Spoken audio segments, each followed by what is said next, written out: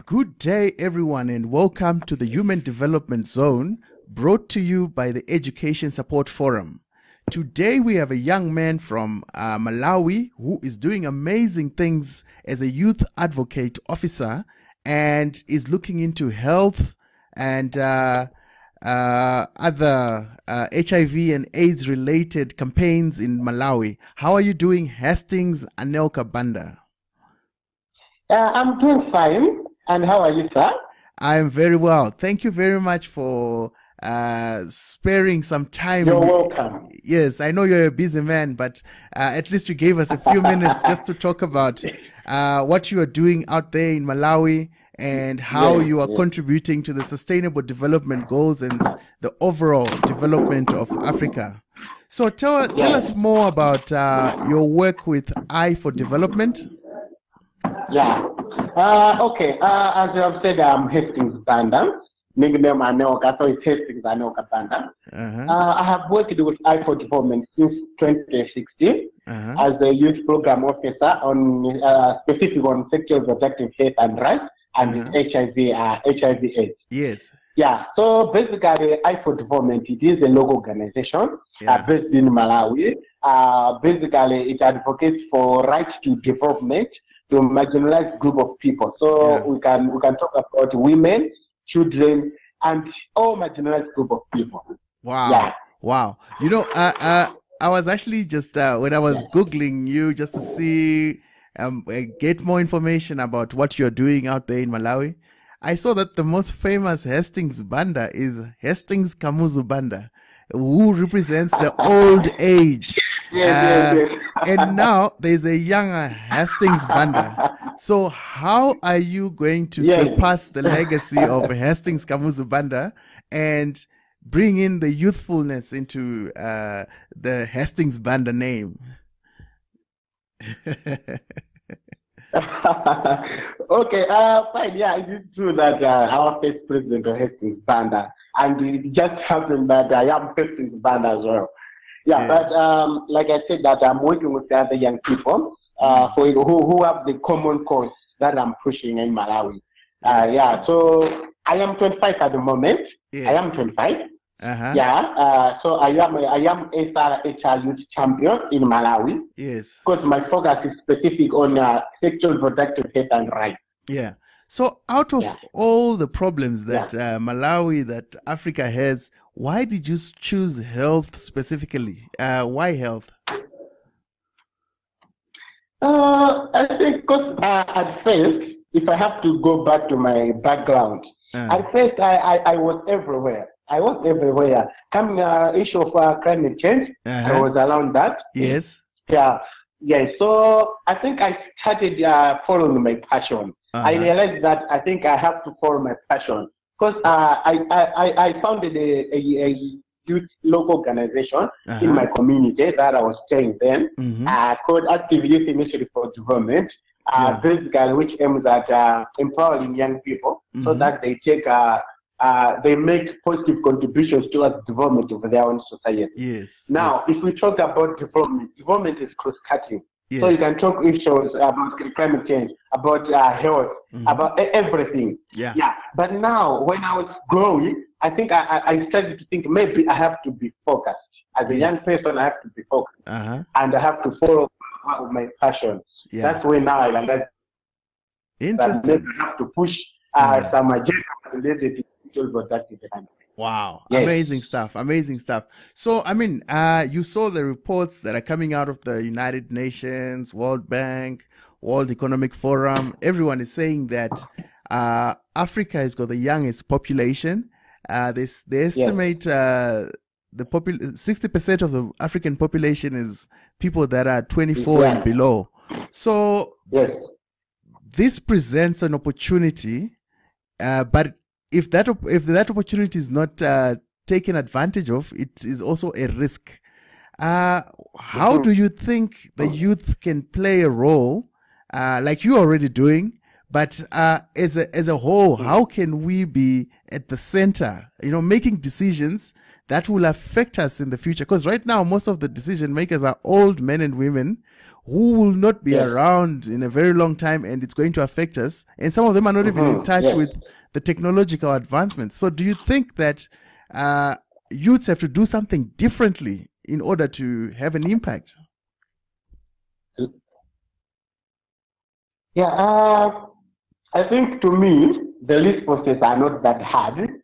Yeah, it just depends on what the young people want to do. I think first of all, I think young people in Malawi, what not only in Malawi but even in Africa, what they have to do is to get the knowledge that is needed. There's this say that in Africa, if you want to hide something from someone, you have to put that into writing. A lot of young people, not only young people, but a lot of Africans, they don't like leading. Hence, you see that there are strategies. For example, in Malawi, it's a country whereby it's well known of having good strategies, good policies for us to be developed nation. But these strategies are there, they're in hard copies, soft copies. Young people, a lot of young people, they are not aware that's the problem.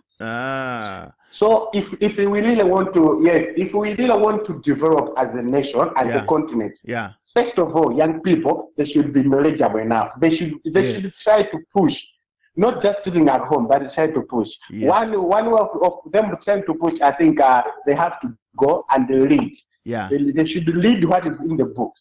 That's one. Because you understand that even the book whom claiming that they are claiming our position, they already have the strategy. For example, like in Malawi, we have the policy, national policy, which states that there must be a representation of almost 30% young people in different boards. Positions, parastatal boards. That's amazing. But you see that that is not implemented. The question is why? It's because young people are not aware. Only few are aware of what is written in the books. Now, if young people they want to develop, because you see that even in Africa, let me give you this other example. Almost 80% of the finances coming to Africa, they come in the name of young people. Okay, we want to have this ABCD, but they are who are going to be the beneficiaries. You see that they are young people. There's the name of young people mentioned in almost in each and every project that is coming to Africa. Now, like I've said, that if young people are aware of what is happening, they are leading. I think this is the first strategy, the first step that young people they can be empowered. Because if someone is knowledgeable, if someone is empowered. Okay, so that's amazing. So you're saying that there are things there are policies in place that allow for young people to be part of boards, that allow young people to be empowered. Yes, I can hear you. Can you hear me? Yes. So you're saying that the youth should immerse themselves in these white papers and these documents and these policies and actually understand them so that they can take advantage of the opportunities that are available for them, so that the old people won't determine their future. Okay, that's amazing. So I saw you received an award or something from the Graça Machel Trust. What do you want to tell us more about that? Come again? Come again with that question. Yes, I'm saying the award that you got from the Graça Machel Trust, was that to do with the Eye for Development, or what was it about?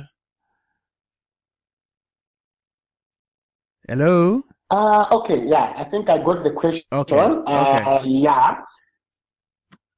You the relationship of Graça Machel Trust is work with Eye for Development.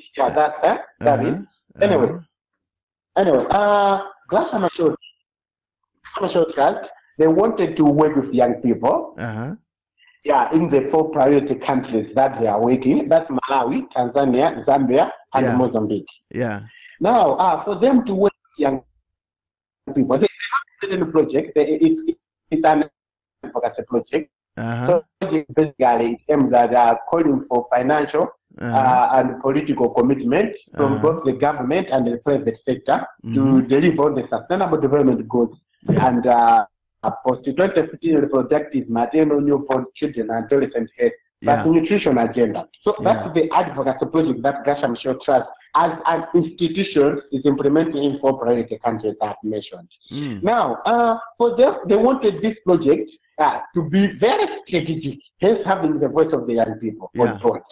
Now, that's when now they recruited young people who are vibrant already in the system. I think I was lucky then. That's why I'm here. So they recruited priority country, and we are 8 in total. So I think that's the relationship. They just recruited the young people to be part of the advocacy project that they are implementing in this 4 priorities. So I see that you are part of the Gates Foundation goalkeepers. You've been chosen and invited to the December event. What do you expect from this event? What do you expect to come out, and what kind of networks are you looking to build with, as part of the goalkeepers? I took time to go through the concept of the goalkeepers, and my expectation really is to hear from these heads of state. Some are heads of state, some are prominent people in Africa. So my expectation is to hear from them. What are they doing in their own society to achieve, to deliver the sustainable? Is it? Okay, and what are you bringing? Number one up to 6. That's my expectation. Okay. No, sorry. From my side. I for development organization. We were trying to domesticate the development goals in Malawi. So we had this approach called citizen hearing. Now, citizen hearings, this was the approach that we were using for us to realize even the sustainable development goals to the citizens of Malawi. Now, I think we'll be able to present about this approach on how we did it. Maybe some 2 or 3 countries can buy from our idea, because we saw that this was an effective approach. In terms of sustainable development goals, domestication and the popularization. Wow. Okay, so you are going to come and teach us on how to domesticate the sustainable development goals. Hey, Hastings, I know we could talk the whole day because you have so much insights that we could learn from. But thank you very much for the few minutes that you've spared for us and shared what you're doing in Malawi for as a youth advocate officer.